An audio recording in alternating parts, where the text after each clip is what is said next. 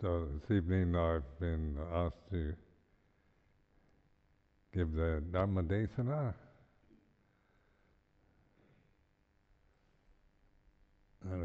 Sitting here in the temple, I do find it's one of the most powerful, peaceful places on the planet. That's just my view.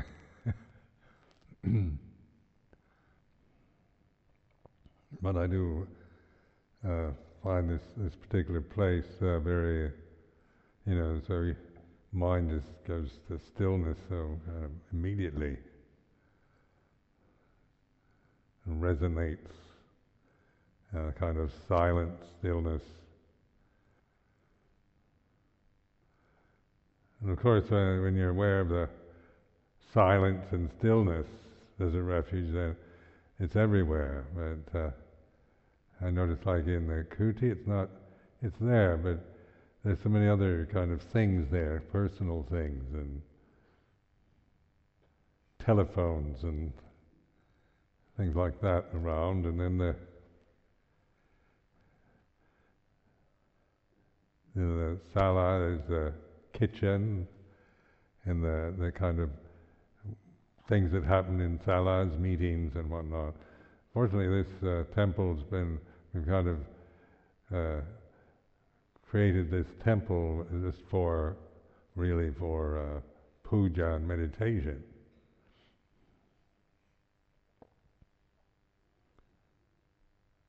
But how things do stimulate memory, and just observing this in this past year, like returning to live at Chithurst after 20 years.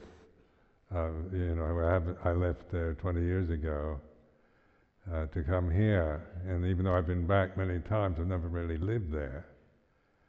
And have been living in the granary where I lived before, and now, of course, the sense of it's expanded to a much nicer and bigger place. But also, you have the sense of it being Ajahn Sujito's Kuti.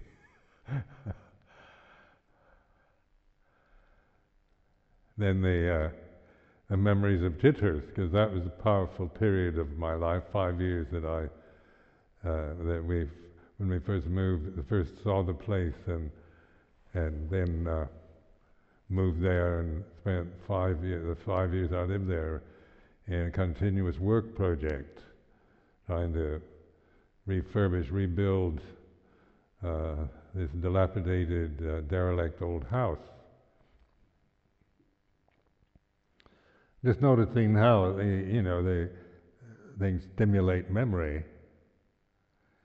And I remember reading Proust's, Marcel Proust's tome, Remembrance of Things Past, where they dipping the cake in the tea brought back the whole lifetime of memories. And this I've always found that quite fascinating. Then in June, July, I went to the States, and I had some time in Seattle, where I was born and I grew up. And so when I was in Seattle, people were kind enough to take me to see the house that I first lived in, the first 6 years of my life, which has been demolished, and they built a much bigger house, better house than that. But it's the memories that would arise just being in that place, because they're still recognizable. Just simple things like the pavements around there, because those are the first 6 years of my life. Then somehow those memories, just something quite ordinary and banal. It wasn't particularly remarkable in any way now, but obviously to somebody awakening to life, growing up and experiencing life for the first time. Just remember observing a particular place in the sidewalk outside the house where I must have had some experience or some strong memory, because there was nothing special about it, but it brought back this strong sense of memory of having been there. And even though the area has changed a lot, it's been built up. Right, at the time I lived there in the 30s, it was rather, there was a lot of woodland around, and houses were quite separate and distant from each other. Now they're all cheek by jowl.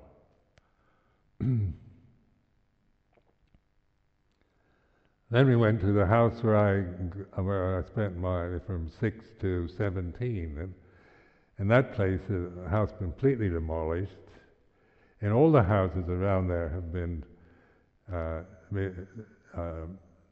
destroyed, and they're rebuilding. It's becoming quite a posh neighborhood, quite an area, because it has beautiful views of the Lake Washington and the mountain ranges.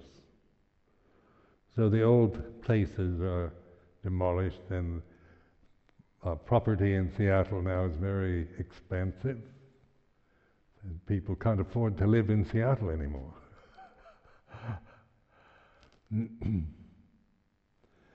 But observing this place where from 6 to 17, my teenage years, and the very formative sense of being a home, a place where the family lived, as I developed in those years. So many memories were triggered off just by the view of the lake and the street and the various trees and that still are there. So it brings back memory, remembrance of things past. And so that's how the human mind is. We live in memories most of the time. Our world, the worlds we create, are worlds that we remember.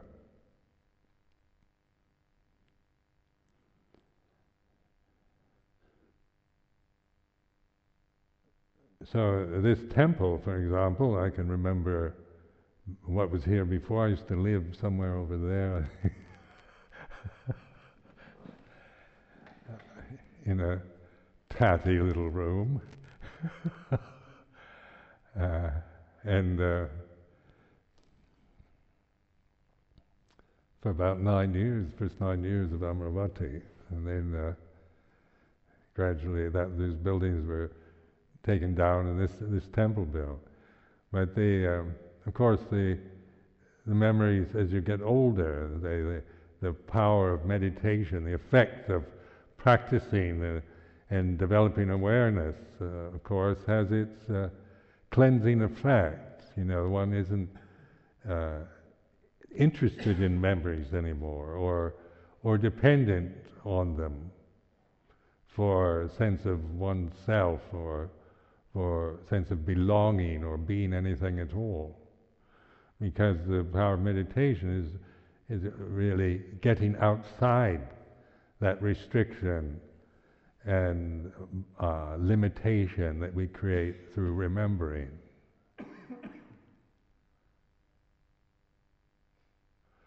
So much of the experience of sitting in this temple over the past, 6 years or so, that we've been using it, is so much meditation, emptiness, stillness, and so the mind, the sense of, as soon as entering the temple, it has this powerful effect of just stopping the thinking mind.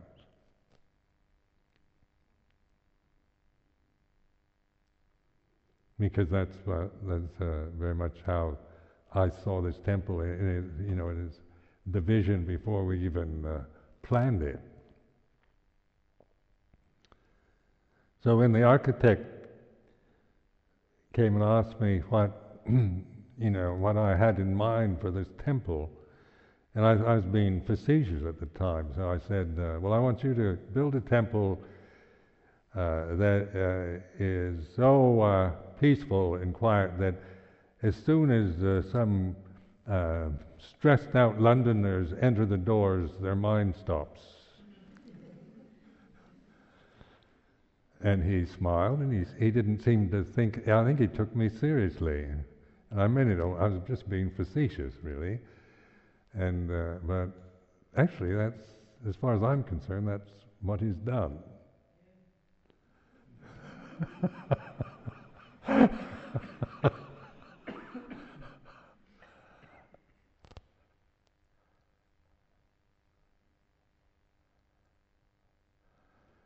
So recognizing, like in the investigation of Dhamma, memory is what?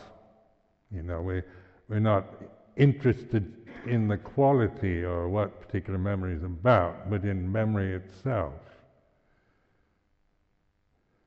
And so in Thailand, of course, where I spent the first 10 years practicing, 11 years actually, they developing this using this particular style of the Theravada Buddhism, investigating the 5 khandhas. And in the way Luang Por Chah taught was very much, investigating sanya khandha, or memory, perception, and memory, and sankhara.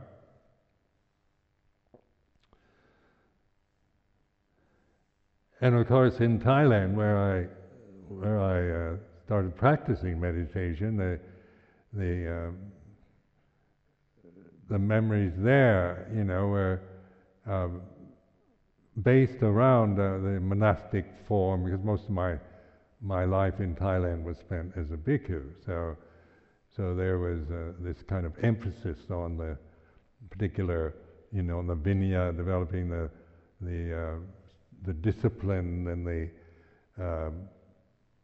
monastic ambiance, the kind of mind state, the ideal of what Buddhism is about, is to say for the samana, the monk or the nun, is to live in a way that one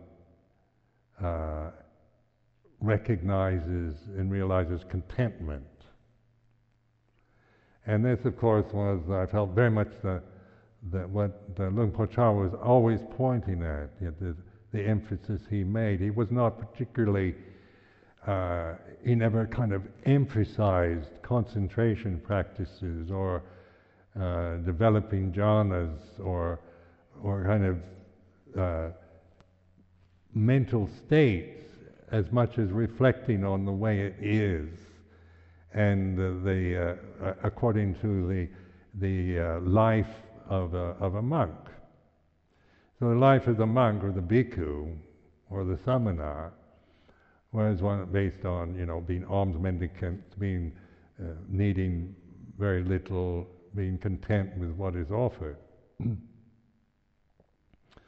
And of course that was an ideal, that I subscribed to, certainly, felt inspired by, but also the amount of discontentment I felt there was, because the mind was, the conditioning of my mind was very much one of to be discontented.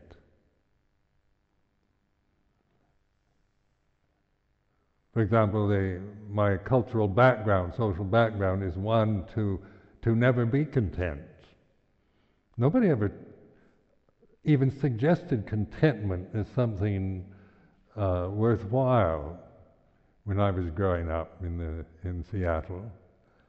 It was just not a word that seemed to have much power or influence or purpose in life. It was always achievement, success, getting ahead, getting somewhere, becoming somebody, all these very aggressive perceptions were what I was conditioned by. very competitive system, a sense of always trying to improve and make everything better. And contentment almost seemed like not being a real American. Imagine being content as a real American. You know, somehow you're not part of the system anymore. You're suspect of being antisocial or revolutionary or an anarchist or something. An influence that's going against the whole capitalist system that that particular country so strongly identifies with. The sense of itself was always based on, comparing, who's better, who runs the fastest, who is the best at baseball, who is the most attractive, who is the prettiest girl in the class, who is who is the best student, and so forth. And these were the memories that I have of growing up in Seattle, Washington. So the personality was definitely conditioned through that, the sense of competition and in jealousy, envy, discontentment, feeling of always having to prove something.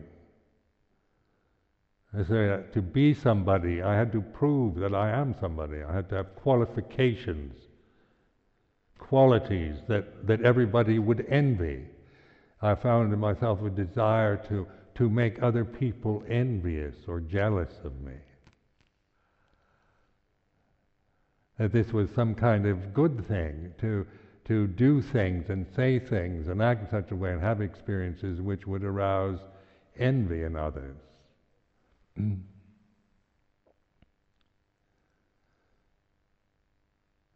So then, leaving that world behind to become a monk in Thailand was, kind of going to the opposite end. But of course, the old habits were still there.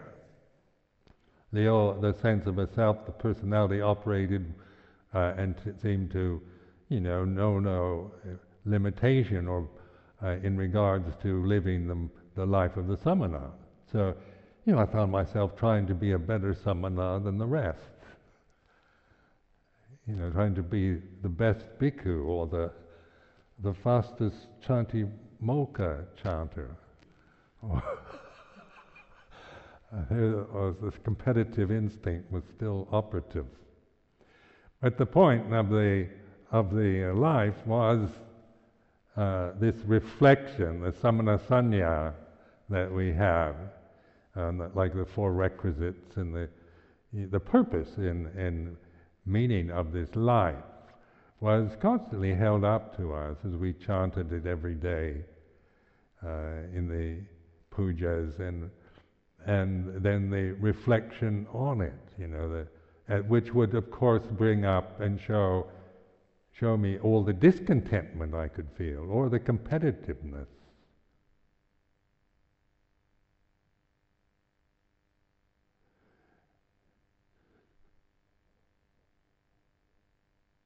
So I found that in the beginning years, especially, there was trying to prove that I was a good monk and very strict with the rules and pure and proper and acceptable and admirable, because you get a lot of admiration. People praise you a lot if you're very strict and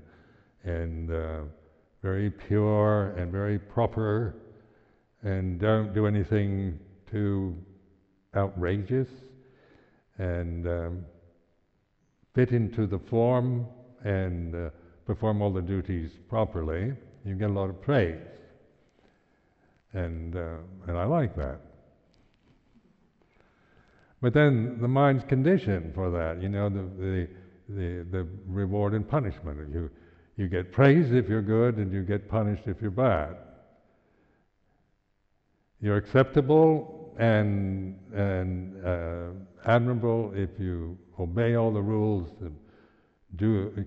say the right things, do all your homework, polite to the teacher, and all the rest. And then you are ostracized or punished for breaking the rules, for being rebellious, for being stubborn, for being rude to the teacher.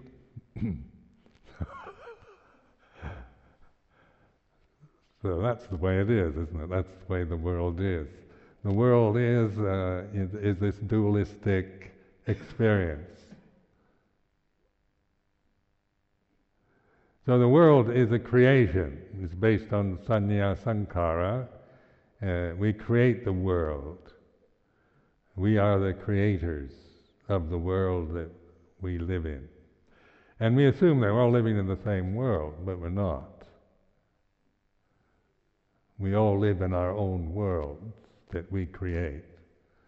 So this is the world we need to know. Not try to know about all the worlds that other people create, or have some kind of idea that there is a world that everybody should belong to, and it's the same world for everybody. Because we all know that's not really the way it is. Living in a community is, makes this very obvious. If you live alone, I suppose you can sustain that illusion a little bit better. That there's one world and we all agree to it. That kind of illusion. But when you're living in community, the frustrations, irritations that come from living with so many people, of course, is because we live in different worlds. And yet, we're all using the same convention. We've all requested this particular form, the Theravada Pali tradition, Thai forest tradition, Ajahn Chah tradition, and whatever, however you want to describe it. So the form, the convention we agree to. But how we hold that, how we use that, how we remember that, how we create that, what the particular details of the form, the conventions mean, and how they affect us.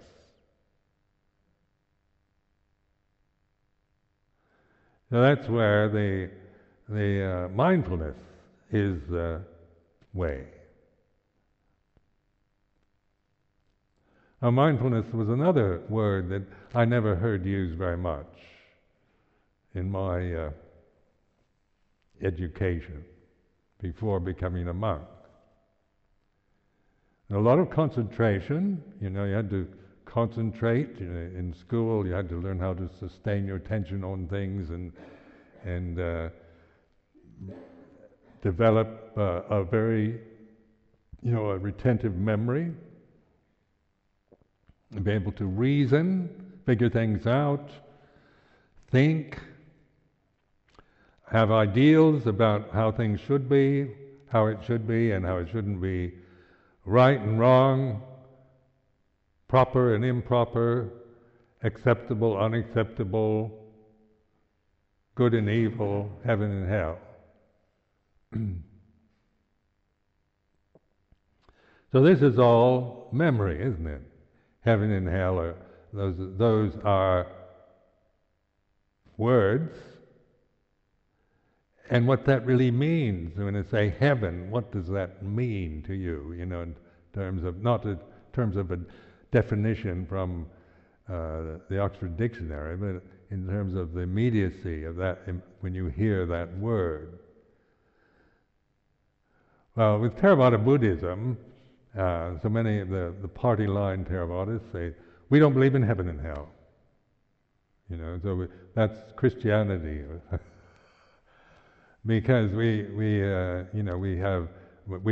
don't believe in God or in the soul or anything. We've got our own. We believe that there's no soul and no God, and no heaven and no hell. Well, that's one way of holding the convention, isn't it? That's one way of of looking at it,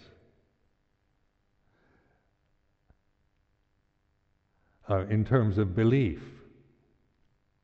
Because the cultural conditioning, say of my past, was one of believing or disbelieving. Well, if it was reasonable, logical, and provable, then it must be true. And if you couldn't prove it, if it was irrational, illogical, then it was nonsense or wrong or evil.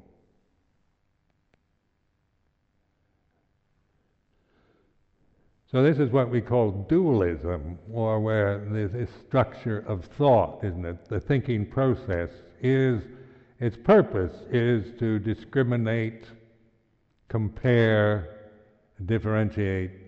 Its function is for that. Now, when we get aligned with our thinking process, when that's how we experience life through thought, then we are caught in that dualistic structure. Our experience of life is always based on right and wrong, good and bad. So what is good, is desirable, and what is bad is undesirable. Right, you should be right, and you shouldn't be wrong. Things should be, people should be good, honorable, honest, worthy, respectable, moral. They shouldn't be immoral, heedless, selfish, mean and nasty. And so this is how the thinking mind works, at least mine does. Exploring thought, observing thinking rather than just thinking about thinking. Or trying to figure out Buddha Dhamma just on an intellectual level.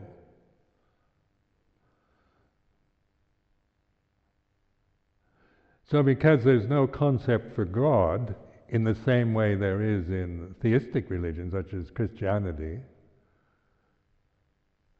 then we say we don't believe in God. But what does that really mean, we don't believe in God? And what does the word God mean? And when I say the word God, how does that affect you right now? What is if some people would, well, we don't believe in God. We don't have a God. We're Buddhists. Because the way we hold that word, the meaning of that word is a certain way. It's a Christian concept. Jewish concept. And we're not Christian or Jewish, so we're Buddhists. So, and God is something or somebody you believe in. You've got to believe in God if you're a Christian, and if you don't believe in God, you're an atheist. No, you get stuck in there polarizing these in your mind. How you see yourself, isn't it? Is usually in these extreme terms. Your personality, your sense of self-worth depends on your thinking, on your memory.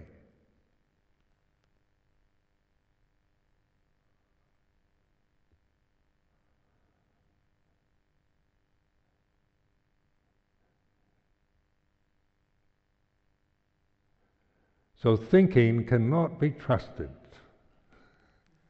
It's something that, I'm not against thinking. I like to think, and I appreciate the ability to think. But as an end in itself, it only takes you to suffering. You cannot be liberated.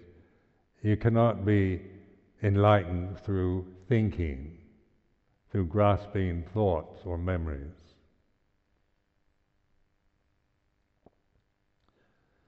So then the mind, we mustn't think anymore then.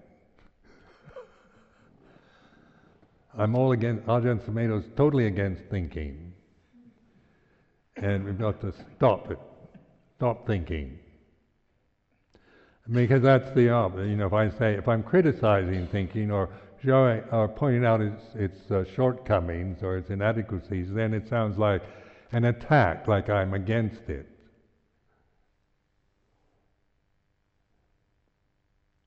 But that's not what I'm saying.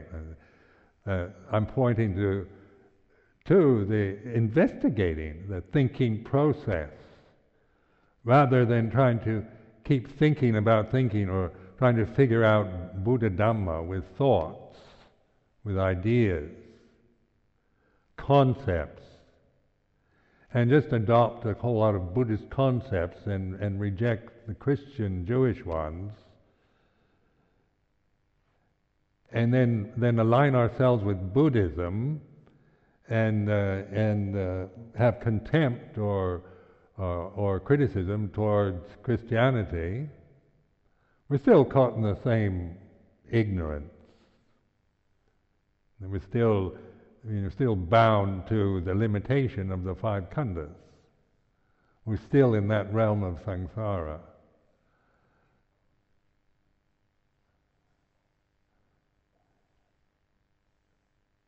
So, like with mindfulness, awareness, then this awareness is not thinking anymore. It allows thinking, but it's not a thought. And I was recently I acquired this book on the history of zero. Very interesting book.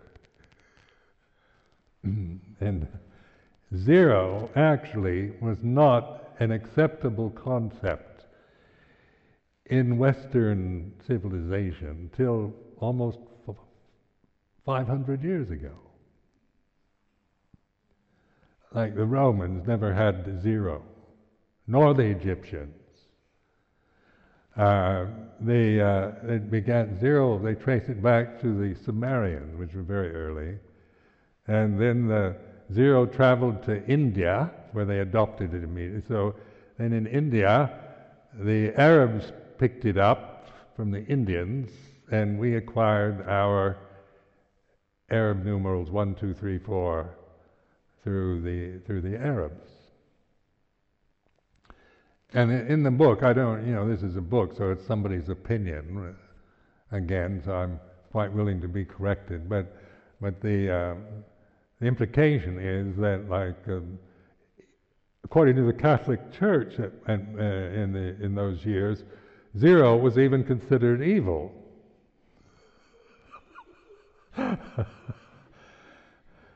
Because it was nothing. It was like annihilation.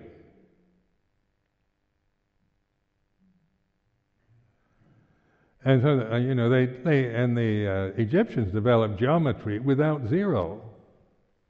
So, there was a lot of cleverness and ability to manipulate numbers without zero. But after a while, it became impossible. One had to admit this, which isn't anything at all, nothing, zero. But of course, the word zero is another word, isn't it? And so we can see it as an abstract. And so we can abstract zero and use it, and we know how to develop, calculus and so forth with all kinds of advanced forms of mathematics. And of course, zero now is just, part of the cultural conditioning. But the reality of zero at this very moment is what? Nothing at this very moment. So with mindfulness, where this is the invitation of the Lord Buddha to wake up and pay attention to the way it is. Now time, the perception of time. Many of you, who've been practicing in many years now, experiencing timelessness. And notice how the more mindful you and the more connected you are with awareness, the sense of time is absent. For time to create time again, we have to think. What time is it? What day is this? What month? What year? And what time will we meet tomorrow? And when will we have our planning committee meeting? And the Katina at Harlem on Sunday. And we plan a whole life ahead, of diaries and trying to arrange our lives, because the perception of time is our reality, is what we subscribe to as the real world. But in awareness at this present moment, if you stop thinking,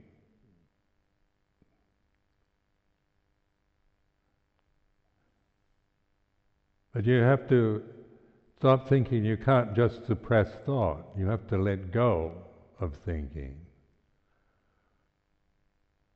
So this is the what we call, developing bhavana. It's bhavana, it's meditation, letting go of the conditioned realm, not annihilating it, because that would be just trying to annihilate is the same problem. Annihilation is logical, but it's not the way things really are. So zero, nothing at this moment, is the reality of mindfulness.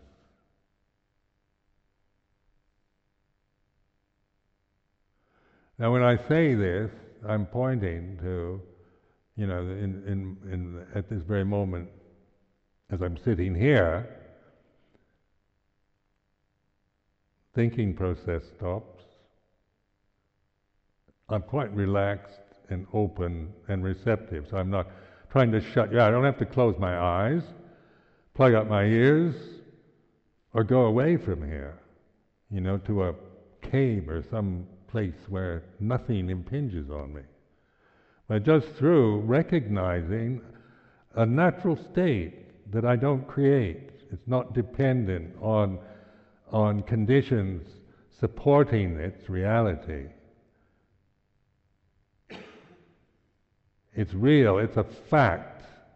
It's nothing, not a creation, not an ideal, not an assumption, not a belief.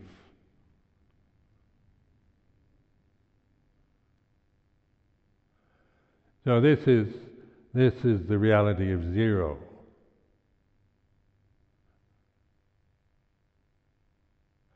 And then as you recognize this, the reality of this, then you have perspective on the personality, the ego, the conditioning, the memories, your own body, how it feels, its pleasure, pain, neutral feelings, emotional conditions that you're experiencing, happy, sad, elated, depressed, bored, frightened, confused, worried, envious, jealous, whatever the emotions might be, how they you might recognize in the present. These are the five khandhas operating, but the relationship to them is of awareness. So awareness allows the five khandhas, not a rejection or criticism of anything, but the ability that each one of us has, a natural ability to receive this moment as it is. Being in this very spot here, ground zero. And when I point to ground zero, I'm not pointing to the temple. But in each one of us, wherever your physical body is at this moment, with the awareness, that's it. And so this is to recognize this. It's not something you find, it's not, you can't find it as an object, it's not like the pillow or the carpet or somebody, the monks or the nuns. You're not looking for anything.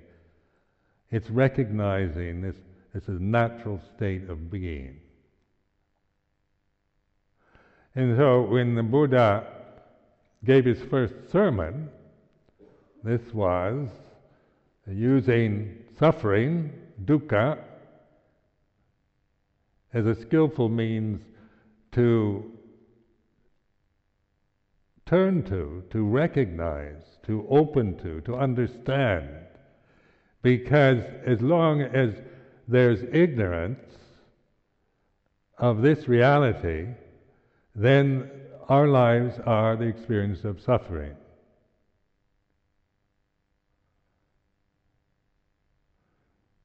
So when we create our own worlds out of ignorance, out of not understanding the Four Noble Truths, without understanding the truth, having no knowledge of that truth, then the world we create is always the world of suffering, of something lacking, missing, inadequate. And that's just the way it is, because the conditioned realm is that way. It's not meant to be a refuge. It's nature's change, birth and death, rising, ceasing.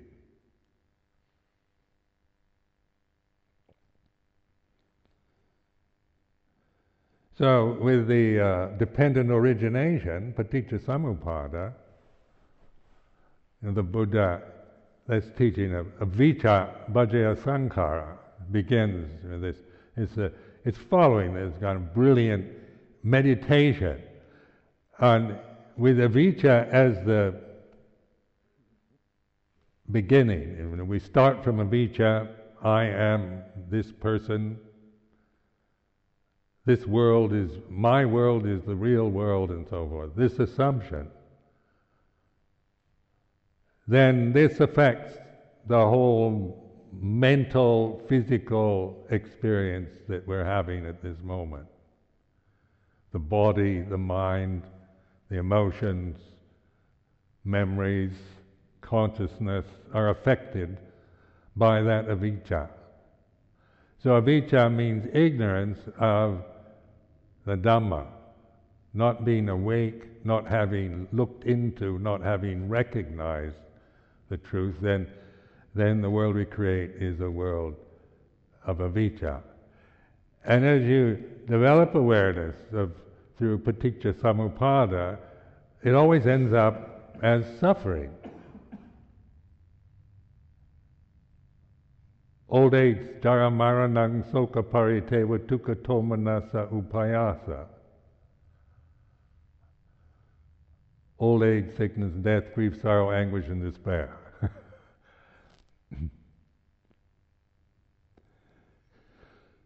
So the paticca samuppada is another reflective teaching that I found very useful. To a skillful way of exploring this, to see, to test it out. Coming from I am this Ajahn Sumedho as a out of avijja, I am this person, then that affects the what is it? Bhajaya sankhara bhajaya vijnana. So the consciousness is affected, in consciousness this whole realm of ignorance and suffering arises. And so I become a person, and the world I create is dependent. If I'm happy, my happiness depends on conditions supporting happiness. As a person, as a personality, for me to be happy, I have to have supportive conditions for happiness. Peace and friendship and trust, and I need to be appreciated. I need respect, praise, love. I have my rights, and when I don't have these, then I feel unhappy. So unhappiness is dependent also, isn't it? If what I want and need to make me feel happy are not present, then I'm unhappy. So this is, and how you can create a world and demand that your own creation support your happiness for a lifetime, that is madness. Because that's not the way it is it? Human life, human lifetime, one human lifetime, say from the hour you're born to if you last 100 years, is all about loss, really. We have to lose everything in the end. What we get, whatever we gain, whatever we depend on, we eventually lose it. It's about change. And change doesn't mean it gets better and better, better and better, better and better, does it? Change is about arising and ceasing. And so that's why we investigate that, and anicca, sape sankhara anicca, because that all conditions are impermanent. Just so that it begins to sink in after a while that all conditions are impermanent, even though logically we can agree to that, we may not actually recognize that reality, especially in the subtle assumptions that we might hold about ourselves and the world that we live in.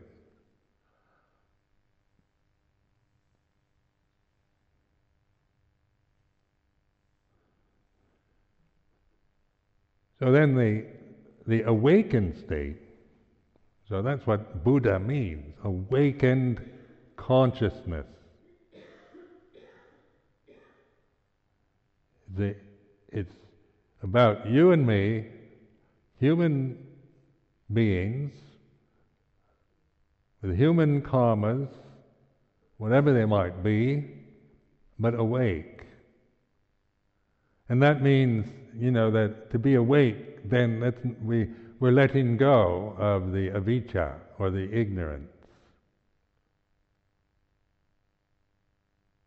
So then wisdom we begin to see and learn through wisdom, rather than through conditioning about good and bad, right and wrong, reason, logic, and so forth. Wisdom is the ability to discern, knowing things as they are, knowing the truth of the way it is. It's knowing, because this is what we're experiencing at this very moment, knowing, being a separate entity, a physical human body that's conscious. And consciousness is knowing.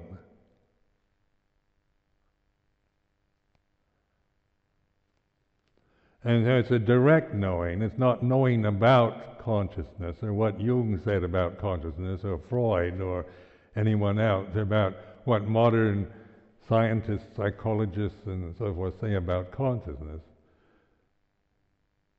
It's not knowing about psychology, but it's knowing in this very direct way, the way it is. So when we investigate the five khandhas, this is not to form some attachment to the idea of five khandhas is what we have to do, but this is an expedient teaching in order to simplify everything, to see things rather than having to wade through the infinite varieties of conditioned phenomena, from its most subtle to its most coarse, and all the variations, permutations that conditions go through. We just need to really observe one condition quite well to recognize, to be able to extrapolate from that. So, like anapanasati is a good one, isn't it? It arises and ceases. You inhale, you exhale. And it's easy enough to see, we're all breathing, and it's quite ordinary physiological function that isn't fraught with a lot of emotion and personal identity or vanity. Then we breathe in, breathe out. So just investigating, when I started anapanasati, observe the beginning of the inhalation, the middle, the end, the beginning of the exhalation, the middle, the end, the way they instruct you in the scripture. What is this really saying? Is, you'll really observe, taking close look, not just think you understand breathing because you're breathing, but taking this one condition that's happening right now and exploring it. So what I learned through watching my breath, through observing, meditating on the breath, was the inhalation has a beginning and it has an ending. It reaches a peak. There's a point I can't breathe, I can't inhale anymore. That is a peak moment. That is the peak. You can't go beyond that. And then that conditions the exhalation. That pattern, then the exhalation has a beginning and then it has an ending where you can't exhale anymore and you have to breathe in again. Now, even though that sounds banal and kind of, well, of course we all know that, have you really, explored that? Not in terms of just the breath as the thing that you're exploring, but as the basic pattern of conditioned phenomena. Whether it's a thought, an emotion, a universal system, Rock of Gibraltar, Mount Everest, the sun and moon, or just the most minute conditions that we can't even recognize in human consciousness. The fluctuations and changing, incredible flow of energies and that we experience. But we don't need to go into the macrocosm or the microcosm, but just the mundane, banal reality of breathing gives you that insight.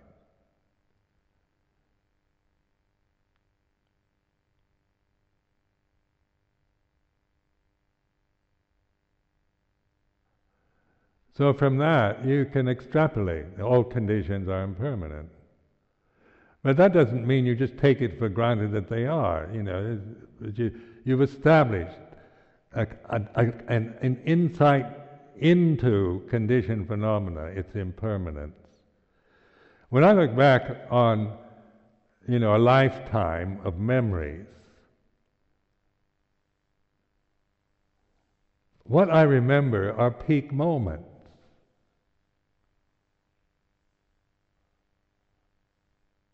I don't remember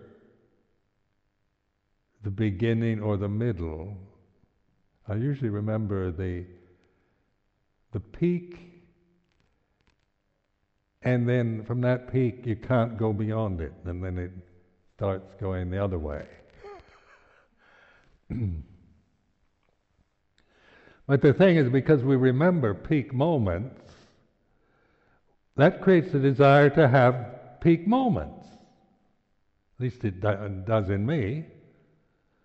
Because if the peak moments, the happiness, when I was really happy, when I was successful, and I also remember the nadir, the depths of failure and despair, the humiliation, the rejection.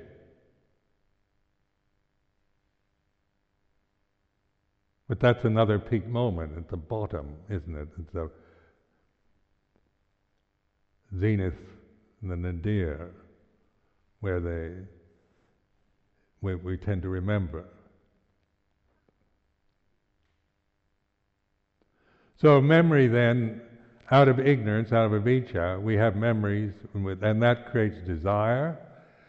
We desire not to suffer anymore in the hell realms, in the failures and misery and depression and rejections and failures of life. Makes us want to have success, to be admired, to be respected, to be appreciated, to be healthy and beautiful and so forth, have excitement, wonderful adventures and romances and interesting lifestyle. Because the other, as we remember, it's either boring, pointless, depressing, negative.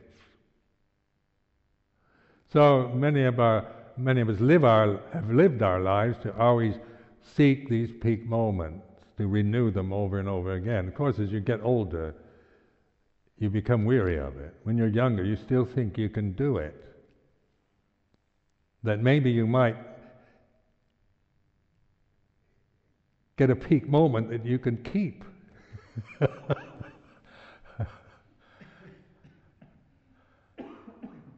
And stay there forever is the dream. Wouldn't it be nice if?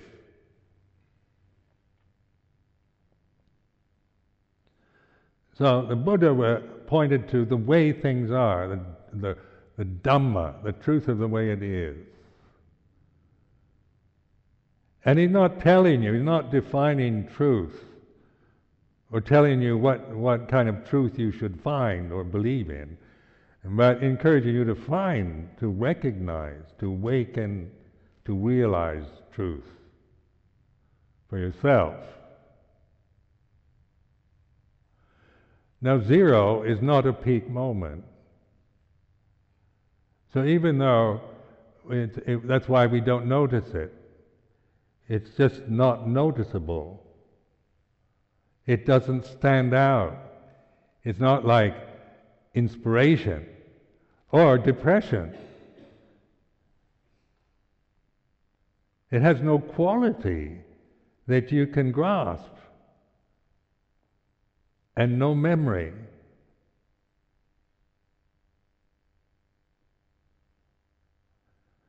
So that's mindfulness then.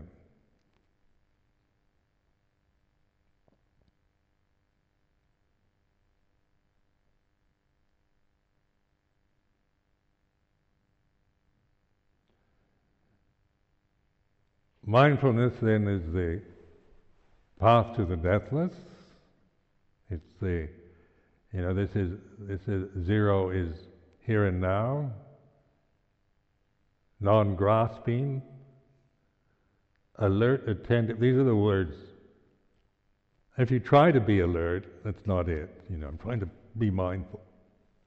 Because then you're conceiving mindfulness and trying to become mindful. So this is where I keep emphasizing trusting your intuitive sense, rather than getting intimidated by ideas about you should be mindful and all that kind of thing, that you can grasp the monastic life and the Theravada scripture and everything and make it into another thing you're going to fail at. Another failure. I'm no good at meditation, can't meditate, mind wanders. How many of you feel like that?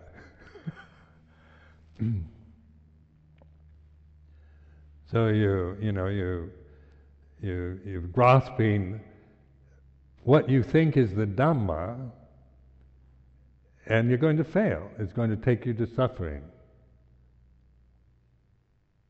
because of the ignorance and the grasping of the idea of Dhamma, of a memory of Dhamma, of a view of Dhamma. So that's why I emphasize this sense of trusting the immediacy of awareness, here and now, attentiveness, without effort, without force, without willfulness. It's not to will and make yourself mindful, but to recognize a sense of relaxing, opening, receiving, listening.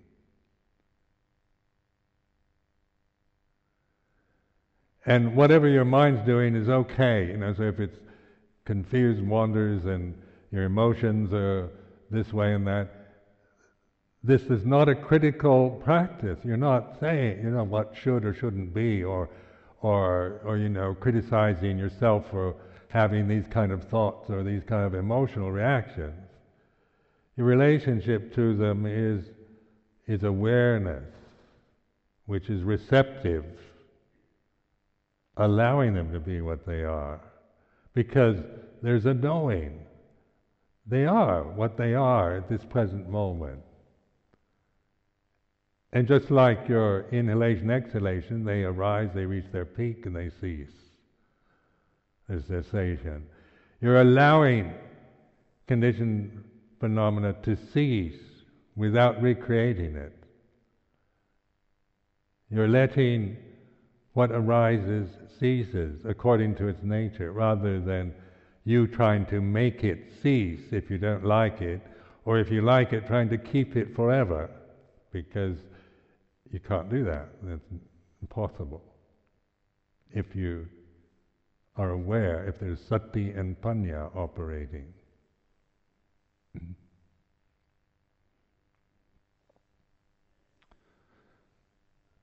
So this is reflection. I really appreciate this life I've lived, and this teaching. Like Four Noble Truths, the Paticca Samuppada, all these things are just so. It's like very skillful means we have available for us.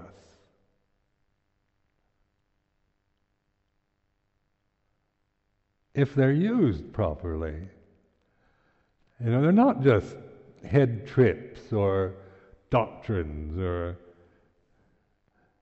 you can grasp them or reject them and whatever, but they're to be used. They're for encouragement, for observation. So that you actually, if you use these conventions, these Theravada conventions, actually, you can actually prove it to yourself. You realize and recognize Dhamma, the reality of Dhamma, and know for sure that this is it. There's not any question or doubt left when you know in this direct way.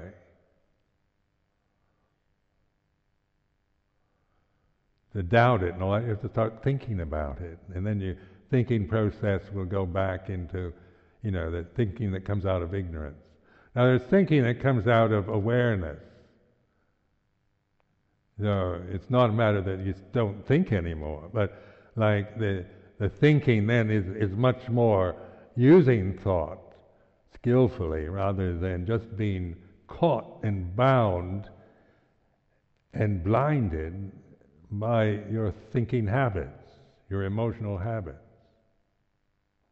So I offer this as a reflection for this evening.